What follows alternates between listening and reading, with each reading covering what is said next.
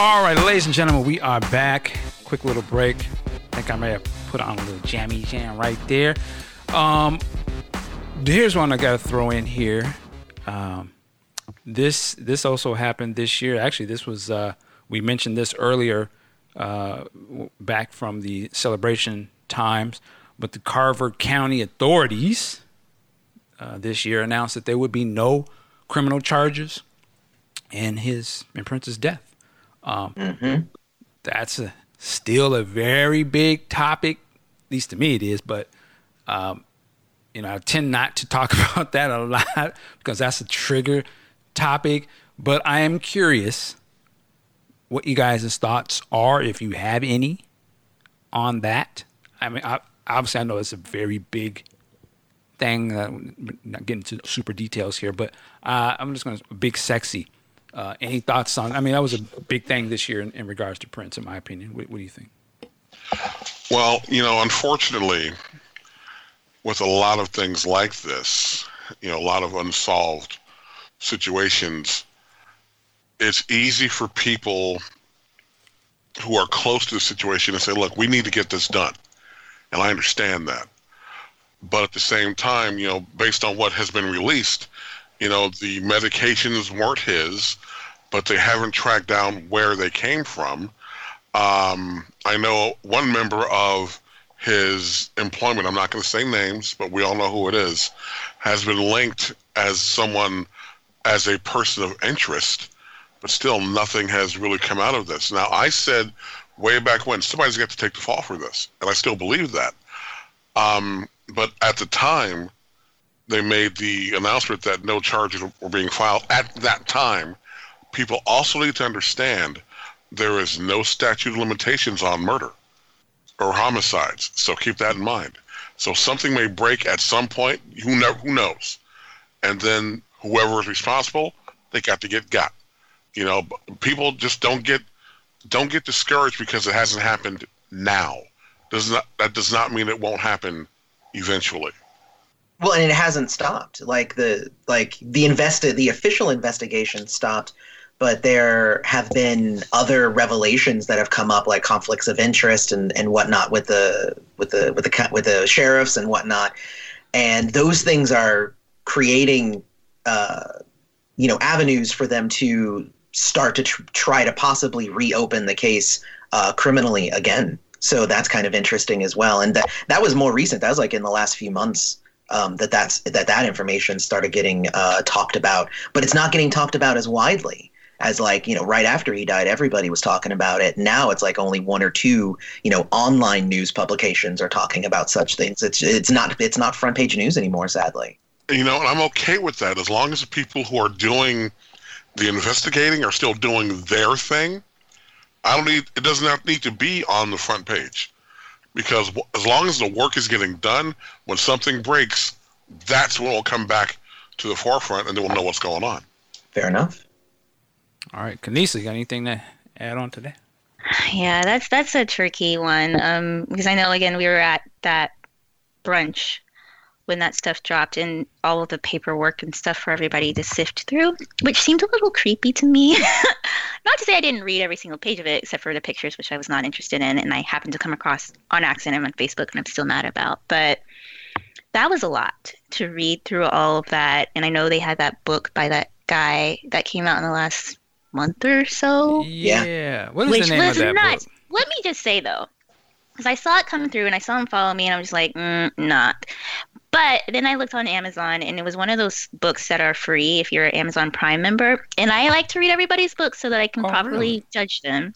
So I checked it out, and it was interesting because it's written in narrative form. It covers most of what was in the paperwork, and it was interestingly emotional because, they talk about the emotions of the people who were responding to the 911 call and all these people who were there within 5 minutes and what they were thinking as they were on their way there and things like that. So I was like, that's an interesting way to present that information if you don't have time to look through all of it. And if you're a Prime member and it's for free, I can't say pay for it because I'm like, it's still a creepy project, but interesting. But yeah, I don't like to comment on that, not because, it's drama filled or whatever, but because like some of the work that I do is related to opioid stuff, and it's very deep and very complicated. So, I will just say, I don't even know what to say.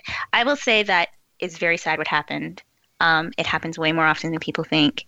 It seems like, how could this happen? But I'm not surprised if that was an issue and it happened. Things turned out this way. I'm just not at all surprised, sadly. Do you remember the name of that book? I can look it up. Yeah. Yeah.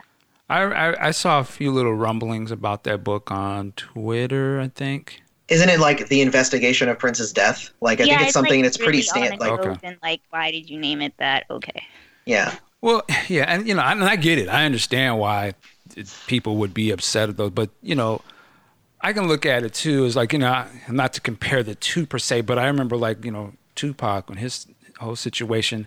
I remember there was a book that came out after, you know, his death, and it was not somebody who was a fan. It was literally just like some sort of investigative type reporter person, I think out of Vegas, and she had wrote a book.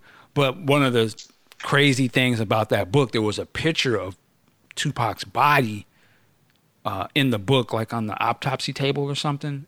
I mean, it was just, you know, takes your breath to see that. I didn't know it was in the book until I bought it. And I was like, man, you know, but at the time, I didn't feel like she had any sort of agenda. It was just like trying to investigate this. It was a, you know, very popular type of person. And so I'm wondering if his book is, I don't know if this person's a fan or not, but is he just somebody that's like, yo, this is a big story and we're not sure what happened here. I'm just presenting all these things. He said he's not a fan.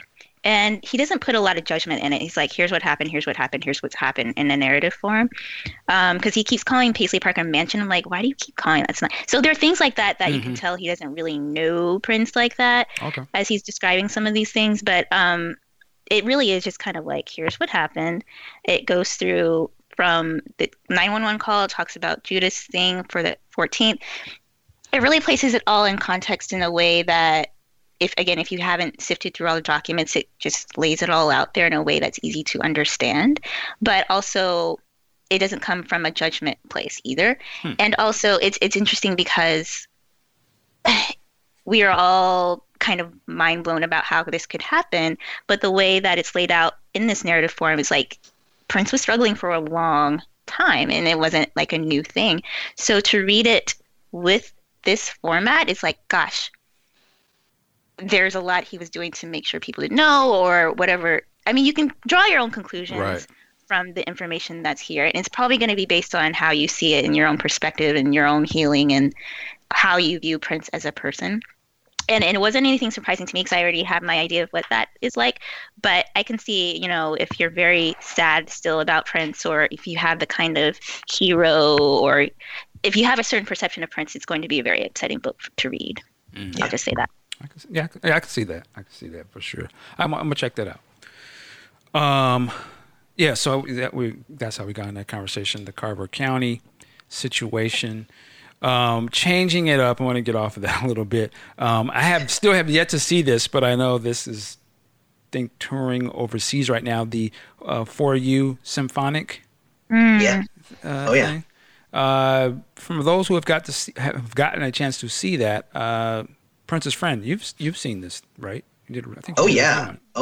I am intimately familiar with the show because when I heard that it was actually coming to my town, I contacted the tour organizer and I was like, "Is there any way that I can get in and get interviews or do whatever?" And then we ended up not being able to get those interviews done. Sadly, it was more a scheduling thing, but I did get to contact the people and talk to the people organizing it all.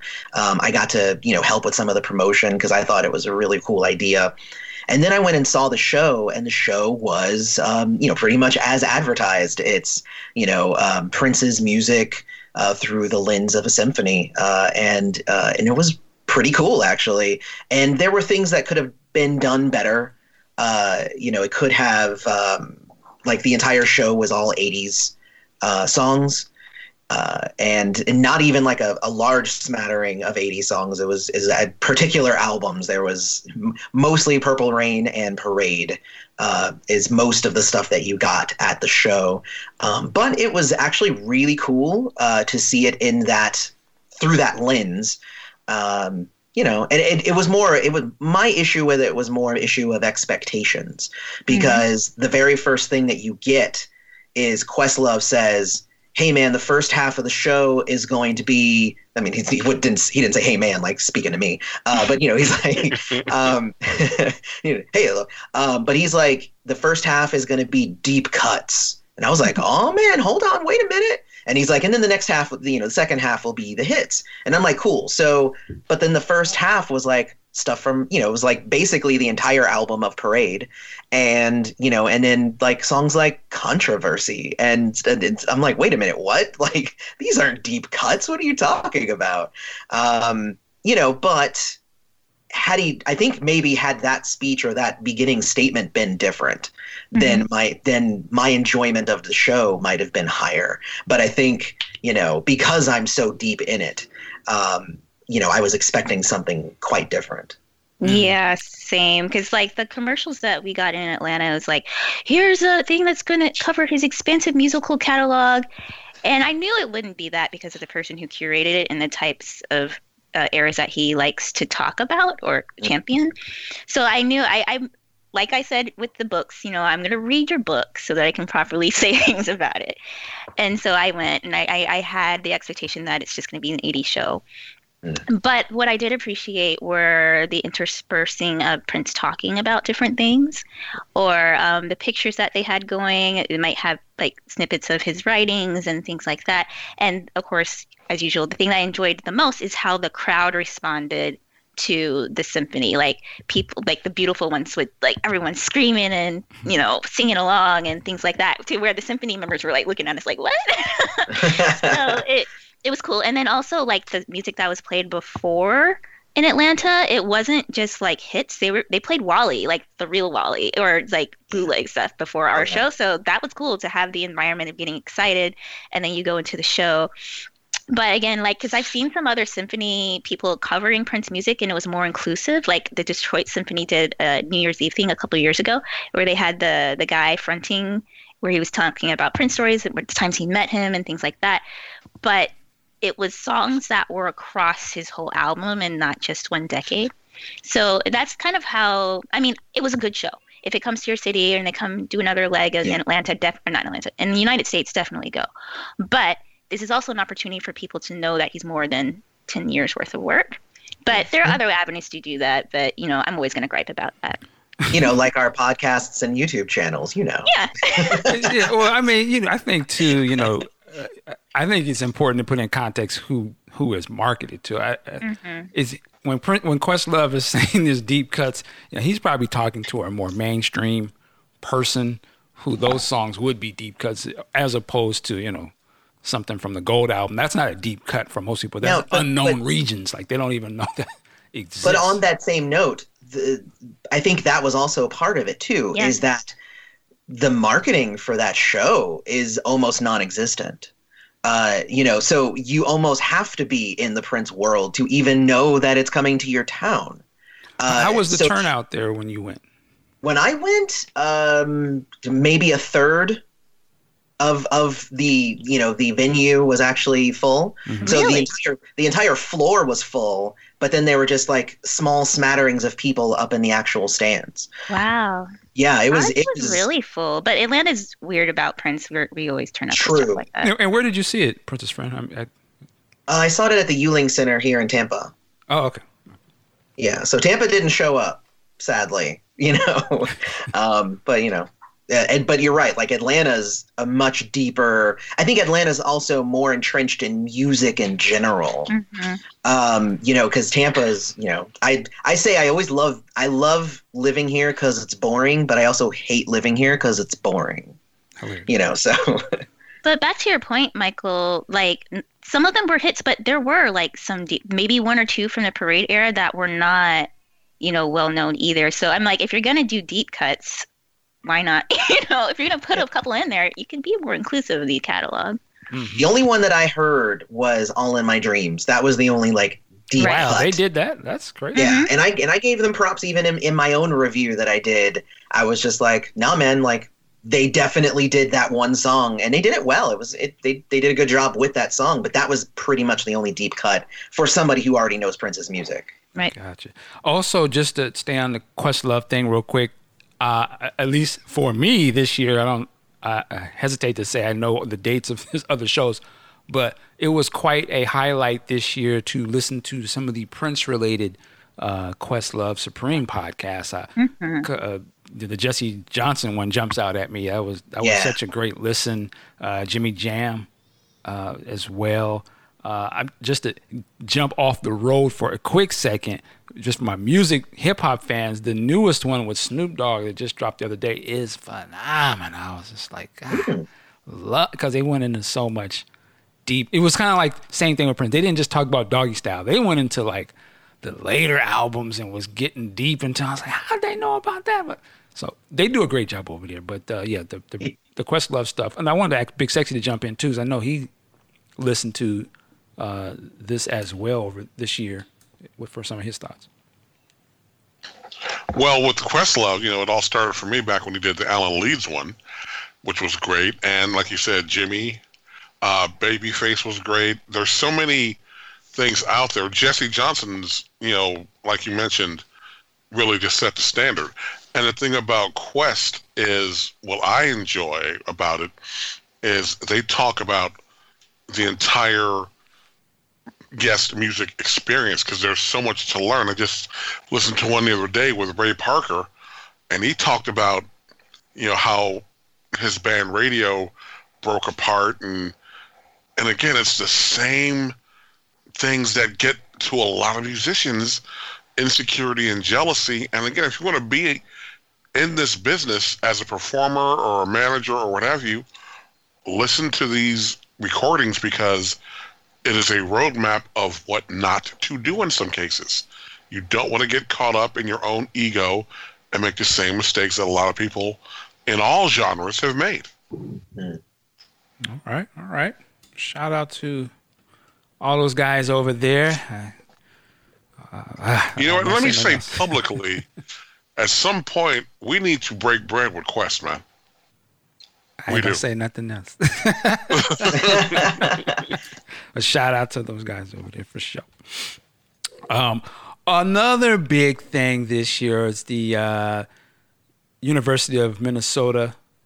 They gave the honorable doctrine to Prince this year. Yeah. Right? Mm-hmm. That was a pretty big deal. Dr. Nelson in the building.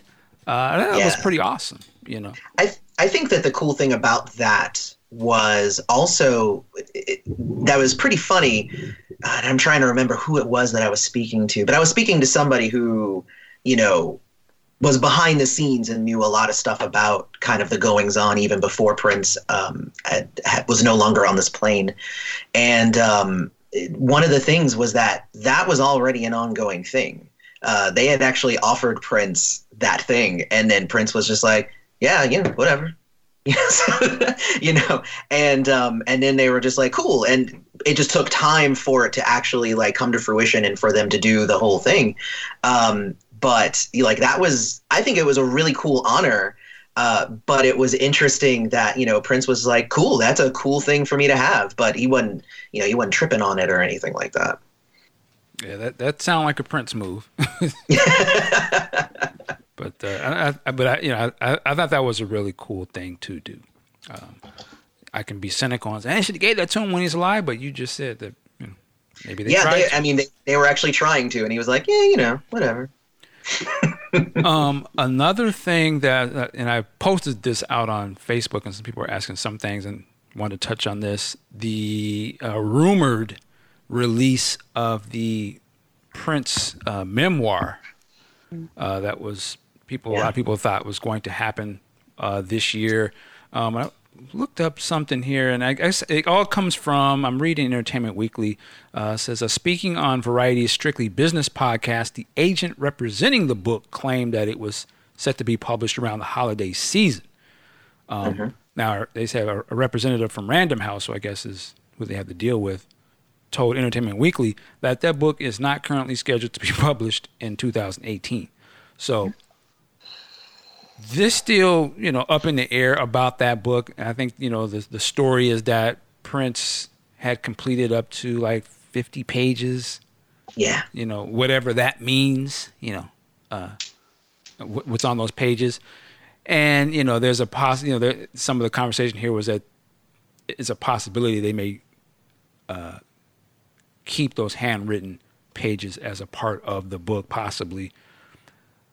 I still want to see what this could be, but I think you have to treat something like this with kid gloves and like really needs to be done with the utmost respect and care to whatever his wishes were to, agreeing to do this project. How much is that of the 50 pages? How much is supposed to be, or you know what I mean? So that's not something you want to rush out, but I just only wanted to bring it up because people were asking about it. And I'm curious what you guys' thoughts were on this. And the running title for this at the time was The Beautiful Ones. Mm-hmm. Yeah, I think that'll be an interesting project. And, given how private Prince was, because I think I saw some description of it being prose and like poetry and thoughts and things like that. And I have Vanity's book, or Denise's book, and hers is kind of like that, where you're reading it and you're like, yeah, I know what you said, and then you have to be like, wait, what did you just say? I feel like a Prince book would also be like. But yeah, it'll be interesting to see what comes of it, and if the 50 handwritten pages was like in the notebook paper that he sometimes would do, and is it big writing? Is 50 pages really 10 pages? And things like that. Well, yeah, and I actually did a video about this earlier in the year. And I think that's essentially what Kanisa just said is, what is 50 handwritten pages? What does that mean? And because what a lot of the time, what happens with these memoir type books is, whoever is in charge of actually writing that book, because Prince isn't going to write the book. Prince is going to have a few interviews with the person that they've hired to write the book and is going to give him give him or her some handwritten notes for them to reference. And then that person ends up writing the book, kind of collecting the thoughts and putting them in order in a way that makes a book. So, I wonder if, because the fifth, what does that mean though? Did they actually get around to having those interviews with each other, that they could get an idea of Prince's, direction and what they wanted to have, or did they just get just the 50 pages? Like, you never know. One of the fun things about having kind of the community that I have is somebody actually asked that in one of my live streams that I was doing. And I said, I actually have no idea. I'll find the answer to that. And then the next day somebody said, yeah, I heard that you were asking about that thing. So I went ahead and emailed the publisher, and they said it should be Q1 of 2019. So it's like, wow, really? Okay. I mean, this is information that I got from a comment in my YouTube channel. So, I have no way to authenticate it. But it's funny, like, if you've asked a question, somebody will go and try and track down that answer. Awesome. Yeah, I'm very curious to see how they handle this book. And this year, we also got announcements of other upcoming Prince projects coming down the line. I know they announced this year that there would be another album on Tidal of unreleased work, which I'm very curious to see what that ends up being. That coming out next year. Did they ever get a date of or time reference for? No, they said the beginning of 2019. So we don't know when the beginning is. Okay. So yeah, I'm all ears for that. Of course, they announced they're working on these Prince-related movies and documentary projects that we can look forward to in the coming years. Also, Prince Estate released a number of different products, whether officially through them or licensed through other means. Of course, there's the big one recently was I'm not a sports person, so excuse my ignorance. There's the Timberwolves jerseys, right? That one was a big deal. I know I've seen a lot of. There was the Funko. The Funko Pops. Pops this year. I got a couple of those. I think recently the estate is putting out one of those jerseys, the MPG jerseys. Is that right? For the low price of $200. Yeah. Hey, it's a collector's item. There's been a number of T-shirts.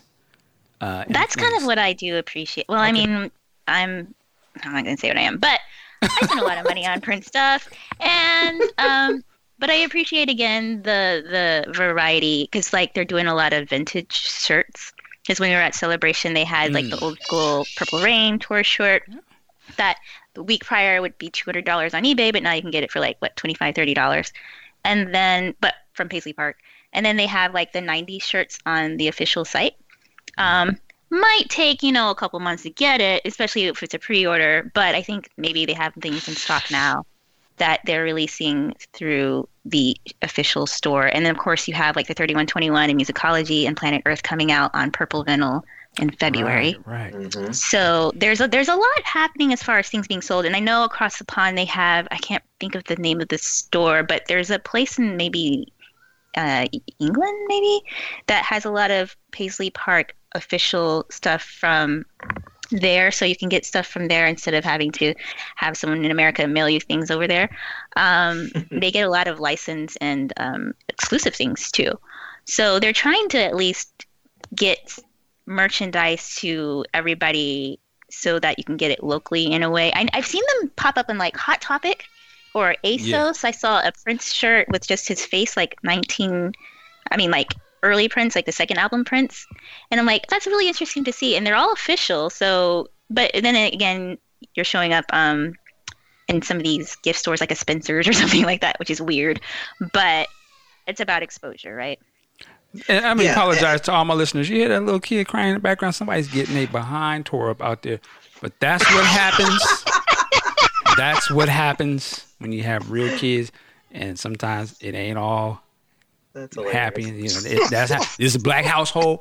That's what's going down. So I keep it 100 on my show. But anyway, I was cutting somebody off. I don't even remember what I was going to say. The thing about the estate kind of putting out more licensed things and whatnot, a lot of people have an issue with that sort of thing. It's like Prince would have never done that.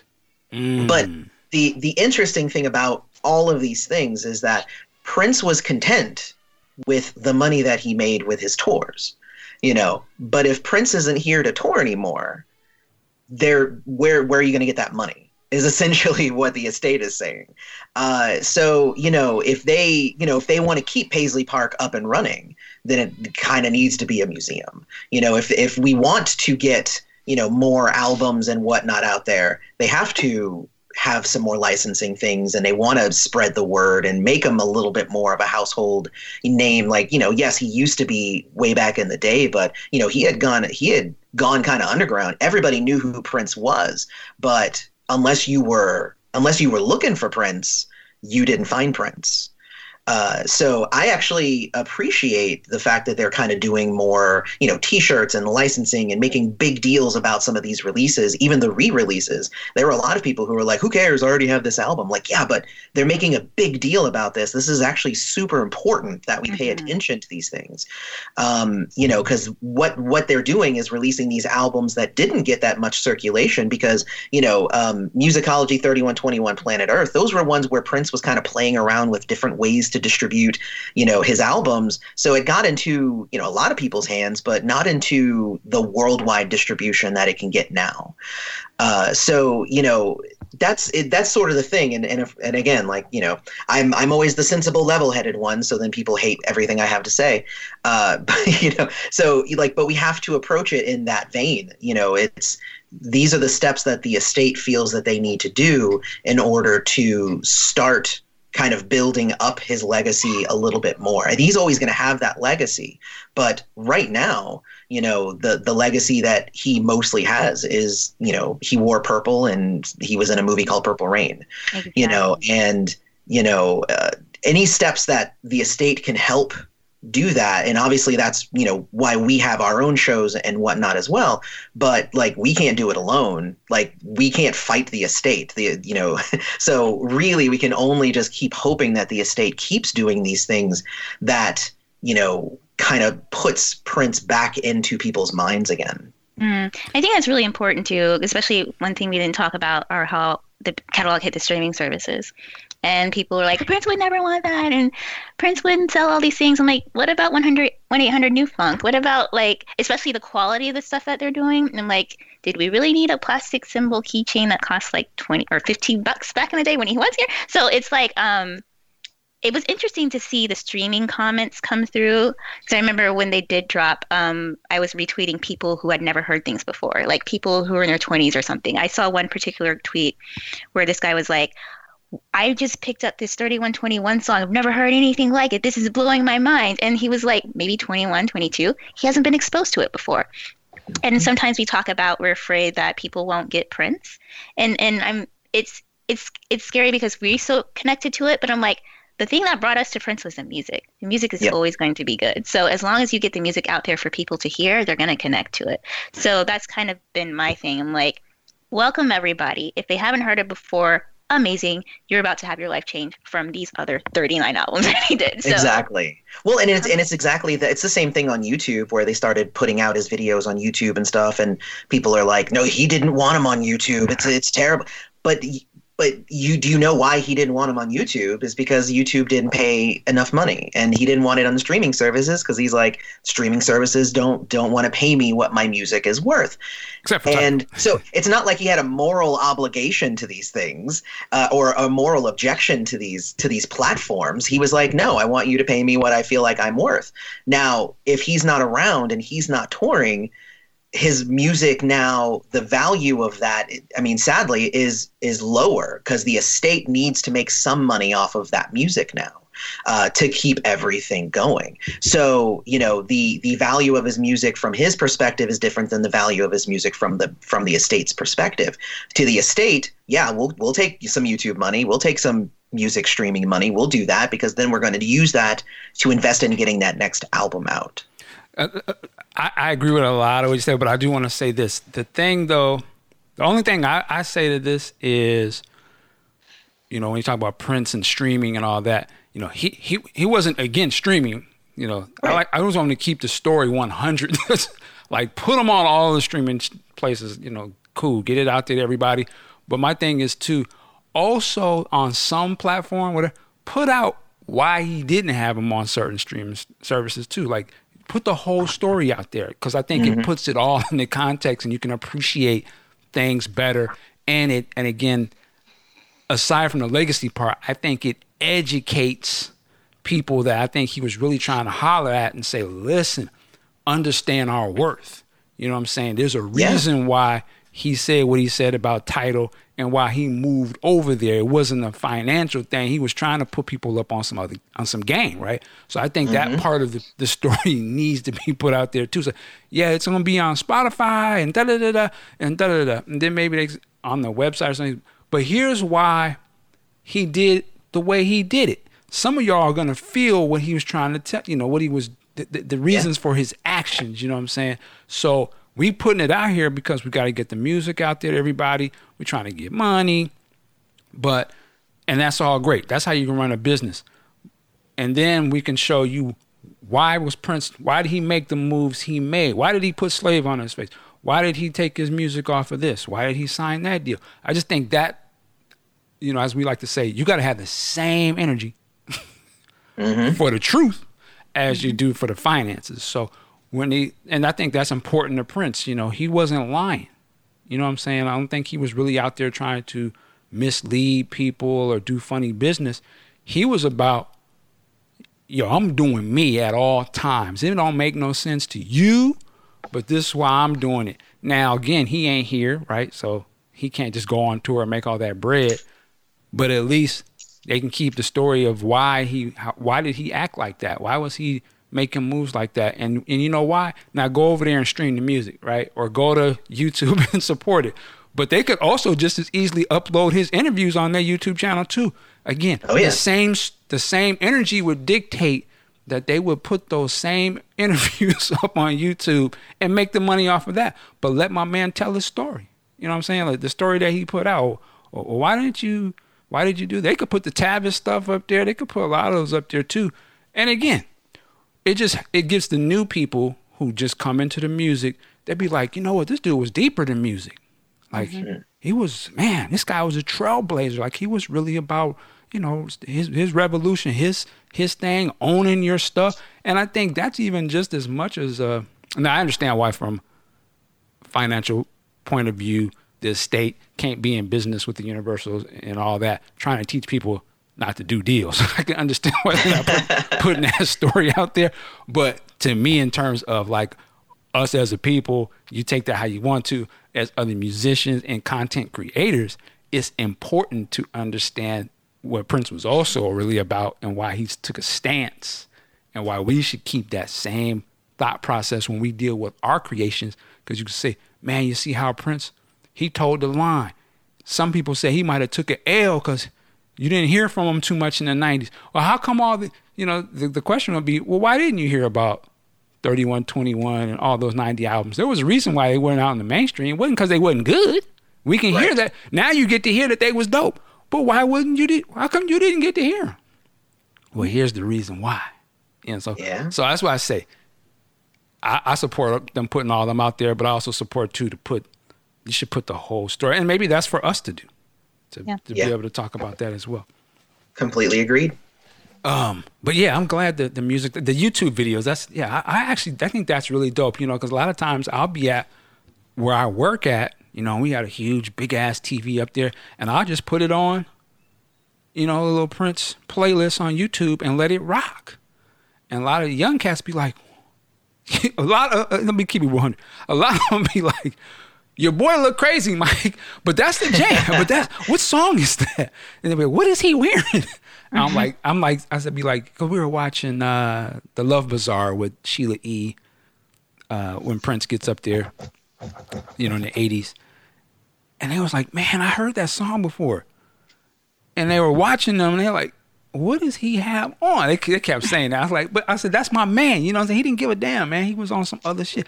But they was like, man, this is good, man. And other things just start rolling. They just start watching it. And a lot of them to see it is also a great thing, right? That's why I think these videos are great, because they see, and it looks so different from today, because the dress totally different, the styles are different, but that music, and you put it all together, like, wow, okay, I see what you like about this guy, man.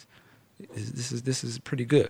I'll only push back on the videos on YouTube, and I don't know why, but I don't know how much does it cost for them to maybe put them as higher quality on YouTube, but I don't know if that's nitpicking, but when you're watching it on a 4K 65-inch TV and it's like at 320p, it looks a little crazy. That's all I'm saying. That's concerning, honestly, because it's like, are they doing it for a reason, or is that all they have access to? Which is a little concerning. Like, shouldn't you have access to the original? Like, this is like download from like the Lotus Flower website or something like that. Yeah, it's like they took some fans' bootleg version of it and uploaded that, which I would imagine doesn't Warner Brothers have higher quality. But I don't know. I respect the effort, though. It's the fact that it's up there. But you also hear the stories where a lot of these videos where Prince was being bored in the soundstage, so they grabbed, Steve Park's camera and they made something. So maybe it's not in a better quality. Exactly. Yeah, that's quite possible.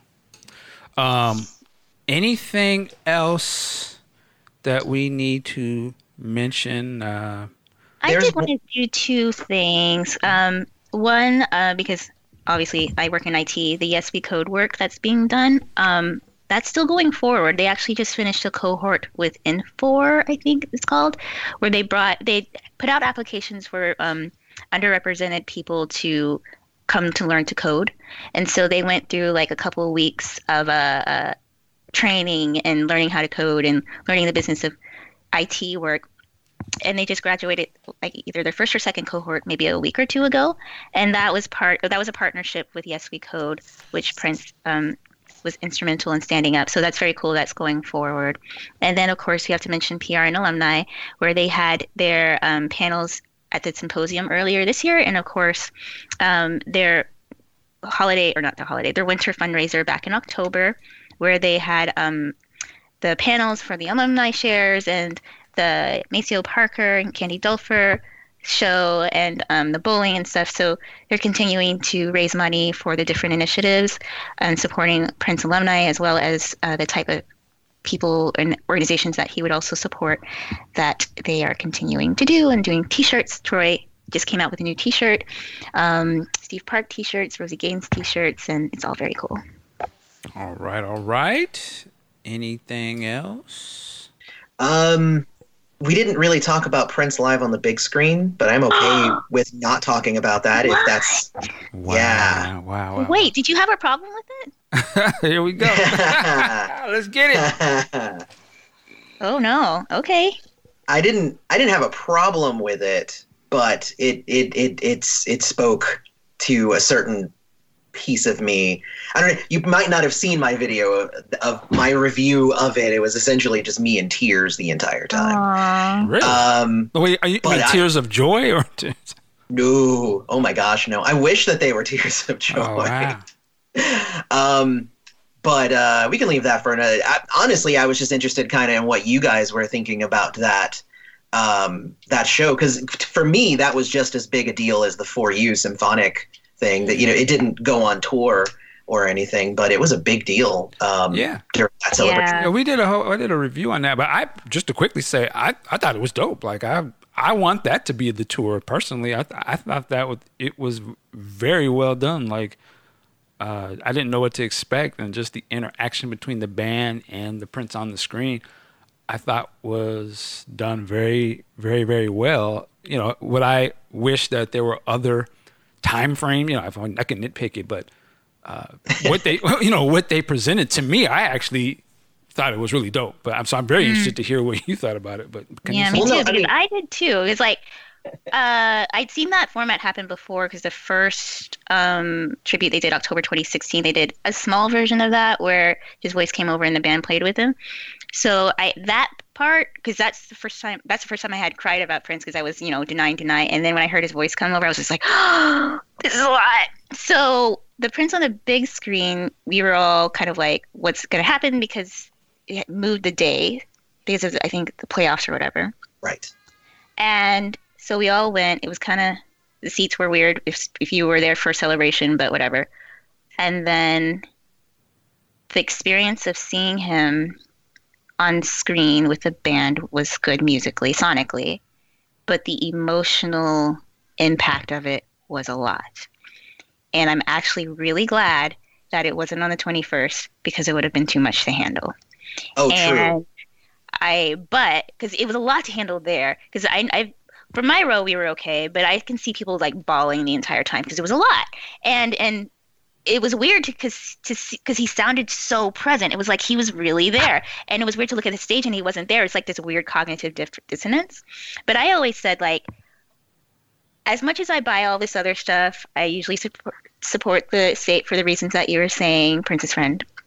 But I always say the best way to sell, or not even sell, to teach people about Prince is by helping them see Prince do his job. And if it does tour, because they said it was going to tour next year, I don't really know if it does, but if it does, I'm taking everybody I know who's like, why do you like Prince, to that show, because you can't leave a show like that and be like, I don't get it, because you're going to get it. You're going to be like, whoa, we lost something huge here. But I can definitely see, depending on where you're at in the healing process of Prince, it's either going to be an amazing experience or it's going to be an incredibly horrible, painful thing to go through. Yeah, and I think honestly, it might be the fact that you guys had already done Celebration once before, but when the only time that I had actually cried about Prince was when I found out that he died, and then the second time was at that show. Because and in the beginning, and I was kind of I was in the same, vein as you guys in the very beginning of the show. And I was just like, wow, this is so much fun. And it's cool to kind of like imagine that he's there and he's doing his thing. And then there was just a certain point in the concert where it just like, it hit me, where I took a seat and I just like closed my eyes and I was like, I'm just going to enjoy this for the music and not for this kind of, play that seemed to be kind of being put up in front of us. Can I ask you a quick question? I hate to cut go for you, it. But have you ever seen Prince live in concert before? I have. You have? Okay. Yeah. Only once before, but I definitely have seen him live in concert. And it might be different for those people who hadn't seen him in concert before as well. But for me, it almost seemed like it was a pantomime kind of thing. Like I get the intent is like he's not here, but we want to still have the same experience of like what it's like for him to be here. Or, you know, if you never got to see him in concert, here's what it's like to see him in concert. But it just felt, I don't know, the revelation that he was not there became so much bigger than the enjoyment that I could have of it. So, and I'm sure that there were other people, like you said, you know, you saw other people balling and stuff, and I might just be lumped in with that group, but for me, it really was, it struck me weird too when they did it at the end of the For You, because they did a similar sort of thing at the end of that show. They did that again, where the symphony was playing along with the pre-recorded thing, and I don't know, it rubs me the wrong way, and I understand why people enjoy it, but it definitely it struck me hard. I think also the when I looked around and like there was so few younger people, and the fact that then the show itself was mostly 80s stuff, and I think they did a couple of early 90s stuff, and then they did musicology, as part of the actual show itself. And it all hit me kind of all at once. It was going to Celebration that cemented my channel, because it was like, it was cool. Like I was doing my channel more for fun, and just for my own, morning, but it wasn't like a thing that I was like, I have to do this now. But after that show, I was just like this is like one of the biggest things that they did.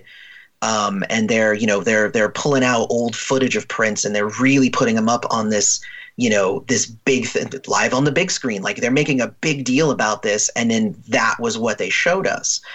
And I bawled. I was so sad.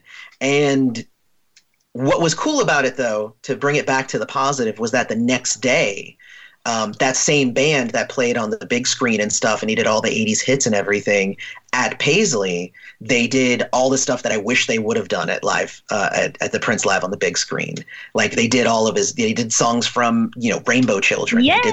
They did stuff from all those songs that I wish that they would have put up in front of everybody, because this was a giant stage. This was their chance. This was to say, this is the Prince that we now miss. And it was similar to the For You thing. It was like my expectation of that was that it was not going to be just 80s songs, and that it was going to kind of go across his entire catalog and stuff. And, I could go on and on and on. Well, no, that's a very interesting observation, because I think it all comes down to the person, because I can feel everything you just said, but my expectation would have probably been exactly the opposite. Mm-hmm. I walked in there and I knew they was possibly going to do this, but because I think they had released the Nothing Compares to You video maybe a day before or something like that, with the that rehearsal footage. Oh yeah. I'm walking into that show thinking, oh, they're about to show us that. Like stuff, more of that. Now, of course, that's 80s all the way, but for me, that's my walk away. Like I said, I could nitpick. I could say, like, to me, they just showed the 90s. I understand why they show that, or 2000s, because it's the highest quality type stuff, and they're going to show you some low grade VHS recording stuff up there. But for me, I would feel the same way you feel. But I don't expect them to do that. But for me, I was like, they didn't really show me what I wanted to see. But again, I understand that they have to play Prince to everybody. And it's almost impossible to, they can't base it off of one fan's expectation or a group of fans' because again, Prince is too big for that. Well, Prince is too big for that though, right? You'd be putting Prince in a box if you did that, right? Which again, you might think is cool, but there's probably a whole bunch of other people who are like, how come you didn't show this? There's always going to be when Prince was alive, we said that on his tour. Oh, he's just doing the hits. We railed on Prince about that, right? And sometimes he'll go, okay, well, I'm going to do, But again, I think Prince is way too big. I guess my point is to say is that as much as you feel that, how it has that effect on you, I'm sure I could have the same way to say, well, I wanted to see the exact opposite Oh yeah, most definitely. Of what it was. But I understand that, this guy's career is way too big to, to really play fairly, I guess, to any one sort of thing, because there's just too much there. And it only makes sense to me why they would show that footage, because it was newer footage. And then for him to play some of the songs that he did play, I get that. Like almost the best of both worlds. We're not gonna show you no parade footage up here, Michael. You can stop that right now. Yeah, and, I mean, go ahead. That was the era to do it, because whenever there was a deluge of Prince everything everywhere, it was generally the Welcome To shows that everyone's losing their minds over. Yeah. And I said I loved the show, and I totally did. But that's also the era that I spend the least amount of time with just when I'm listening to stuff, because it's like, okay, it's going to be like Purple Rain, it's going to be controversy, he's going to do Kiss, he's going to do the Dance Ring Kiss, and it's just like, it's very formulaic, and I hate the arena shows for that. But it also, it's inclusive of most of his catalog. And like you said, Michael, for those shows, I'm like, I wish you would have done more of the songs that you were working on at the time. It was always just like a review. But that made sense that they chose that era for a show like that, or a musicology show would be a good choice as well, because of that, because of how at that time in his career it was, hey everybody, I'm here to make some money and also remind you of your past and your childhood and how you grew up with me and things like that. I definitely agree with you there. And for me, I think a large portion of it was the illusion that they were trying to create with that. And I think it was a successful illusion, but what it did for me, and probably all those other people that you saw crying, was that this illusion, it just made it even more obvious that Prince was not there. Yeah. Which would happen no matter what they show, right? Like, well, I don't even know, right? Because if they had just done what you said, which was to show old footage and, have a fun time kind of seeing stuff that we had never seen before and, whatnot, I think that it would have had somewhat of the same thing, but in that vein, they wouldn't be trying to trick us. They'd be just showing us stuff that would make us cry because we're sad that he's not there. Not saying, hey, look, everybody, it's almost like he's here. Oh, crap, no, he's actually not. No, yeah, I get what you're saying there, but I think the thing is, though, see, that's what I'm saying. Sonically, and that playing in a big arena like that, I'm pretty sure the quality of the stuff they could show from the old day is not going to translate well in that arena, right? To play where people are going to say, some people are going to say, man, this sounds like crap. I mean, it's the same reason why there are certain fans who love hearing the crappy versions of those bootlegs that they've always listened to versus, I love this new cleaned up version. And some people will have an issue with some of the things that might be, like Weekend Funk or something like that. You're never going to be able to. You're never going to please everybody. Definitely not. And they can only, and again, it makes sense why they could show that footage in that arena, because it's going to sound a lot better, look a lot better, as opposed to, as we talked about those YouTube videos we watch now, right? Like, I love what they're showing, but man, is there a reason why the quality is so low? Like, you know what I mean? Even more than that, the sound, because, Prince was always about real music by real musicians. And depending on your perspective, right? The voice part is always going to be like, pain. But the music by the musicians who were there when the music was made or performed was really important. Like, that next day when that band did, it was crazy to hear 1 + 1 + 1 is 3 live in the Paisley Park soundstage, because I love the Rainbow Children. I was just like, oh my God, finally they're doing stuff. And because it was my birthday too. And so I was like, okay, this is it. And they did like the Work Part 1, and they did all these songs that are from the era that I love the most. And it's different to hear a recording of it, even if it's Prince and the main band. Because here's the interesting thing. Sorry, we're going to talk along. So Prince live on the big screen, you had the voice there. The band was there. It sounded like he was there in a creepy way. The next day, to me, hearing the instrumentation, the sound, the live sound, I missed Prince more. Well, actually, in a weird way, I missed Prince more then, but also didn't. I felt like he was there, because this is his arrangements that he put together with, it was a different band, but with musicians that he worked with across his career. So it was it was weird that when he wasn't obviously there, he seemed more present than when he was there and with a voice. 100% what you just said. Like 100%. Because that's exactly my feeling, is that it felt so empty when I was there at the Prince live on the big screen. And then the next day they brought me back up.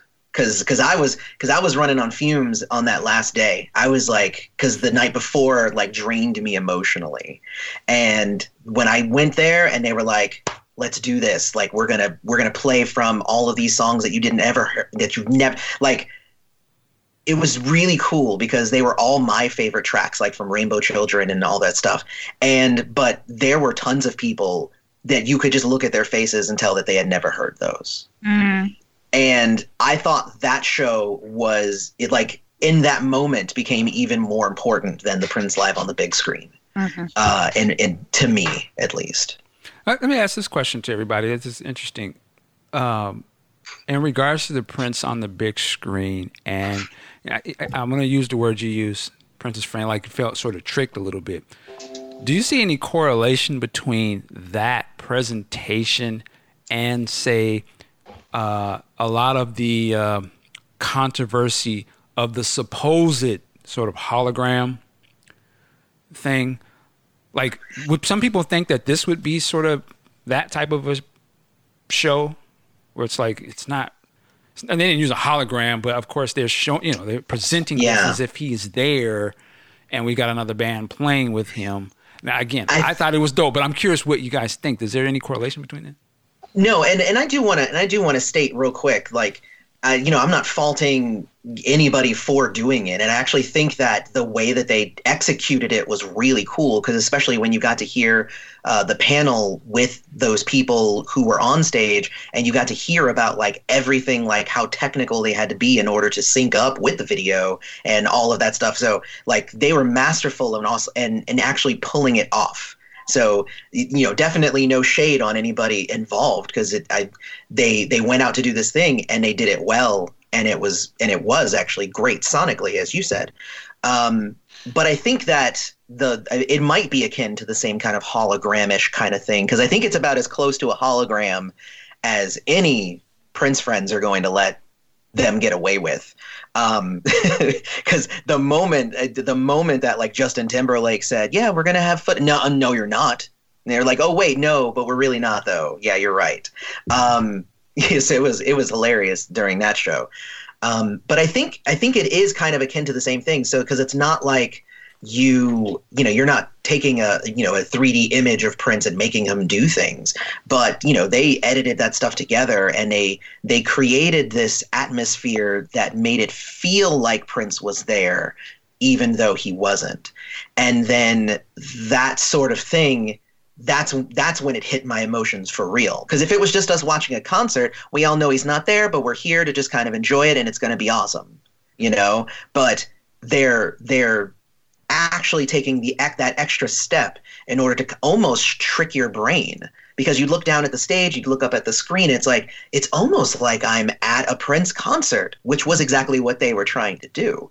But then it's just like, but wait a minute, but I'm not, and he's not here. And that's why the second day, like Kanisa said, he wasn't there, and yet it felt like he was more there spiritually than he was at the show where we could see him. Yeah, I mean, if it might be just the imagination piece. Like when you read a book, you can't see what's really happening. You have to imagine it in your head. Mm-hmm. And so for that second show, it's all his music. So the Prince that you perceive is the one that lives with you anyway. And it's going to be very personal in that way. I think maybe that might be the reason why it resonates a little bit more. Yeah. Okay. Just the shits and giggles. Kanisa, if you had a choice, would you rather see more Prince on the big stage like that, whether it's on a big stage or, celebration style, or would you rather see like just that band play by themselves play the song? That's really hard, because it depends on what my motivation is. To enjoy Prince. It's do I want this for other people to experience Prince who haven't, or do I want this for me? Okay. Because we have a local group in Atlanta that they didn't work for Prince, but they were big fans, and they are very good at translating Prince's songs, and I love those because they don't always do the hits. So it'll be like a deep cut. They'll do like In a Large Room with No Light, or some of the lesser known songs like Love to the Nines, what the fans would know, but most people wouldn't. Mm-hmm. And I always love those because it feels like church when we're there, and it feels like he's with us because these are people who love music that are going to these events, and people who love Prince and music who are performing these songs for us. So I love that. And when I see the bands that are touring, for example, I always notice that Prince isn't there versus people who may be lesser known. Like, it's like that band on the second day was a combination of different eras. So it's easier to digest that, knowing that in their head, they all had their personal experiences with Prince, and they had that shared experience of having to work for him or with him. But they don't have an identity to where you're noticing that he's not there with them. Like the Revolution was terrifying. That was when that made me sad, because I was like, it was very obvious that he wasn't there. Or NPG, because it was it's a combination of people who wasn't exactly NPG. I miss him less with them. Mm-hmm. But when it's like that other group that had like Cat and like people who are around later, it's easier to digest because they don't have as much as an identity. To where you're noticing he's not there. So to answer your question, personally, I prefer the mixed group, not the specific named ones, but the mixed groups doing it. But if you hadn't been to a Prince concert before, I would prefer the big screen experience. Because I feel the same way about Michael, because I've seen Michael a couple times too. And when they had that one tour, the Cirque tour come around, it was interesting the way that happened as well. Because it's like, oh, it's his music, it's not him, but this is kind of the same feeling of going to a Michael concert, the kind of energy that's in the room for it. So I want people to feel the energy of a Prince concert, of being around people who are like staring at him and being mesmerized by the music and by his whole entire presentation, which can be overwhelming even when he is here. Because that is something that is very special about a Prince experience. Yeah. All right. And I think from my aspect, I would probably say I would want less Prince on the big screen stuff. I mean, because even at the For You show, like I was jamming and I was with them, even though like it was all 80s, but I was like, I can overlook that because what they were doing was original and it was cool to kind of experience Prince's music through a symphony. And then at the very end, they threw in a similar thing where they're playing along with Prince. So it's almost the illusion of like, is Prince, and it took me entirely out of what they were trying to do, and then it created this trying to pretend that Prince is there sort of thing. So I don't know. It's weird. It's a weird thing. Yeah, I mean, I don't know. I could see both sides, I guess, but I don't know. As much as I enjoyed the Prince on the big screen thing, it would be curious to me if they switched it up to a different Prince time, how it would play out. How the band would play along with, say, like if it was Revolution footage or something. Like, I don't, right. Unless you had the Revolution up there, it'd be very curious how they would get the sounds to sound right to such an older period. I almost rather just watch the videos, I guess, leave the band off, or, the new people playing and just let the shit roll. But that wasn't what I asked. So,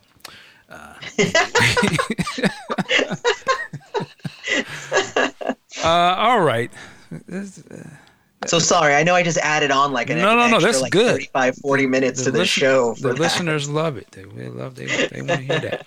All right, we're gonna wrap things up. Before we get out of here, though, I want to go around the room. This is our last one for the year, and Prince's Friend. Where can they find you? Obviously, YouTube is where I hang out the most. YouTube.com/Prince's Friend, all one word. that's the main place. I actually just uploaded my final video of 2018 yesterday, where I talked about like the highlights and how much we grew. We grew by leaps and bounds in terms of pretty much every metric on YouTube, which is really, really awesome. But also I go through a lot of like my biggest videos and stuff like that. So if you're looking to figure out like, if I want to get into, the channel, where should I start? Well, like watch my recap of the last year, and then I talk about a bunch of the videos that you might want to go and check out. But yeah, that's my main place, YouTube. Just type in Prince's Friend. Or actually, type in Prince, and then just go down a few in like the predictive texts, and it'll be there. So that's pretty nice. All right, Big Sexy. Where can I find you, sir?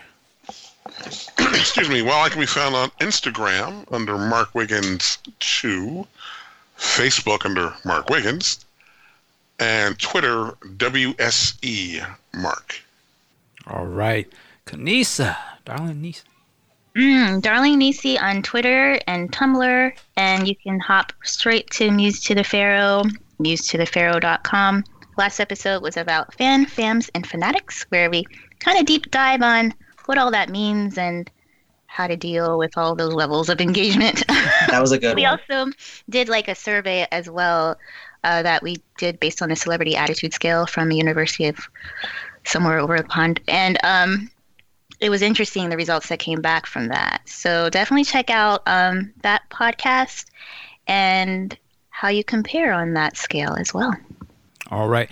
Anything we can look forward to coming 2019? I'm asking this on Prince's Friend as well, but Kanisa, anything we can look forward to for the new year? Yeah, I'm not going to say I'm chasing some people for some interviews, but I'm chasing some people for some interviews. Okay. And doing some, because we had a podcast about Prince and race, a series called Planting Flags in the Funk, where we talked about, the first episode was about Black women who were coming up with Prince, and we have some future ones about Prince in Minneapolis and Black bodies and pop culture and how they are consumed and enjoyed, and different influences, musical influences of Prince and things that we're going to dig into. So that's going to be a series that's ongoing through the year that I'm most excited about. And then, of course, the regular stuff.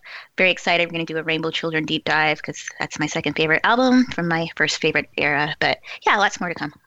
All right. You can find that all right here on podcast. And like for me, like we're going to be doing a lot more of kind of the same. We do news, we do whatever. But the last album review that I did from Prince was for Chaos and Disorder, which means I'm finally done with all of the Warner Brothers and all of the 90s and 80s stuff. And we finally start to getting into the late 90s and the 2000s. So Emancipation is, I'm going to be jumping into that, right after the new year. I'm very, very excited about doing those videos. And, the cool thing about doing a channel like mine, I am also chasing some interviews as well.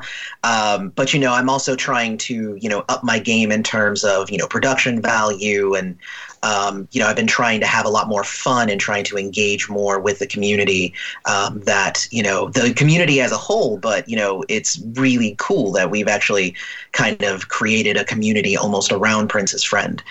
So, I'm here kind of, as that vessel to kind of serve and continue kind of laying out, my vision of who Prince was, which, of course, is different for everybody. All right. And let me take the time here to thank a lot of our guests this year. We want to shout out St. Paul. We want to shout out the PRN alumni, Gail Chapman, Jesse Jenkins was on this show. Shout out to Peach and Black podcast. We did that joint show earlier in the year. That was so much fun. John Wesley Payne. Of course, my OG cousin, Charles Chaz Smith. Shout out to Funkatopia, Chris. We did a show earlier this year. Tony M. For coming through. D'Angela Duff. My guy Troy Gua, for coming through this year. And we got me and Troy got some stuff planning for next year, which should be fun. Shout out to Craig Alexander, over there in Houston. Craig holds it down for Prince in Houston. He has the Prince Day in Houston. Shout out to him. Shout out to Craig Lawrence Rice for coming on and doing a really good interview. Levi, thank you for coming on this year. I'm trying to think, did I forget anybody else in terms of interviews? I think that was it. Oh, shout out to Miles Marshall Lewis, who came through and gave us some insight on that Ebony story.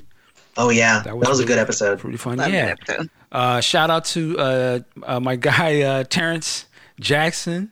Man, it was the adventure getting you on, brother, and thanks for coming on. And also shout out to I am going to butcher Dave Hampton, Sam Jennings, Amy Carlton, and Janetta Jenkins when we had our Prince Tech Talk. Thank you all of those guys for coming on and really just getting that together. Those guys did a phenomenal job with that. And again, shout out to my peoples, Big Sexy and Sack, always holding it down. Q Storm, Aunt Pooh. Shout out to Chloe. She came through with some phenomenal interviews over in London this year for us. I'm excited to what she's got going on. Shout out again, I forgot the Academy of Prince. People at Paisley Park, I believe. And actually, we might be doing some sort of fundraiser here in Seattle with them later this year. So looking forward to that. And also, at the end of the day, man, I have to shout out all of the listeners, all of my Patreon family, people that be hitting me up.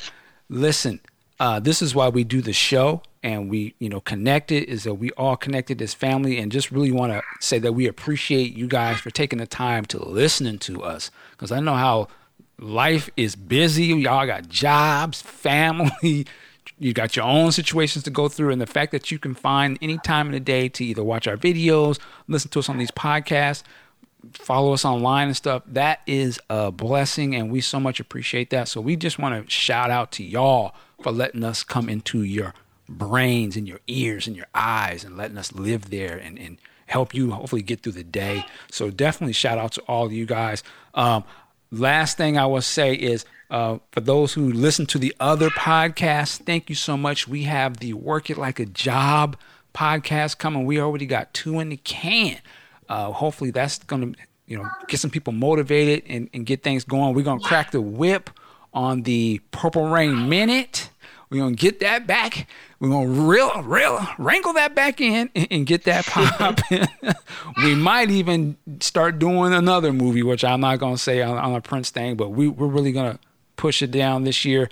And again, a thank you to everyone who's actually on this podcast right now with me. All you guys are inspiring me to work harder and just continued success in everything that you do. Hey, Michael Dean, Work It Like a Job. We'll see you next time. Peace. Thank you for listening to the podcast. Check us out at podcastjuice.net. If you're on YouTube, please hit that subscribe button so you can be notified of the newest episodes.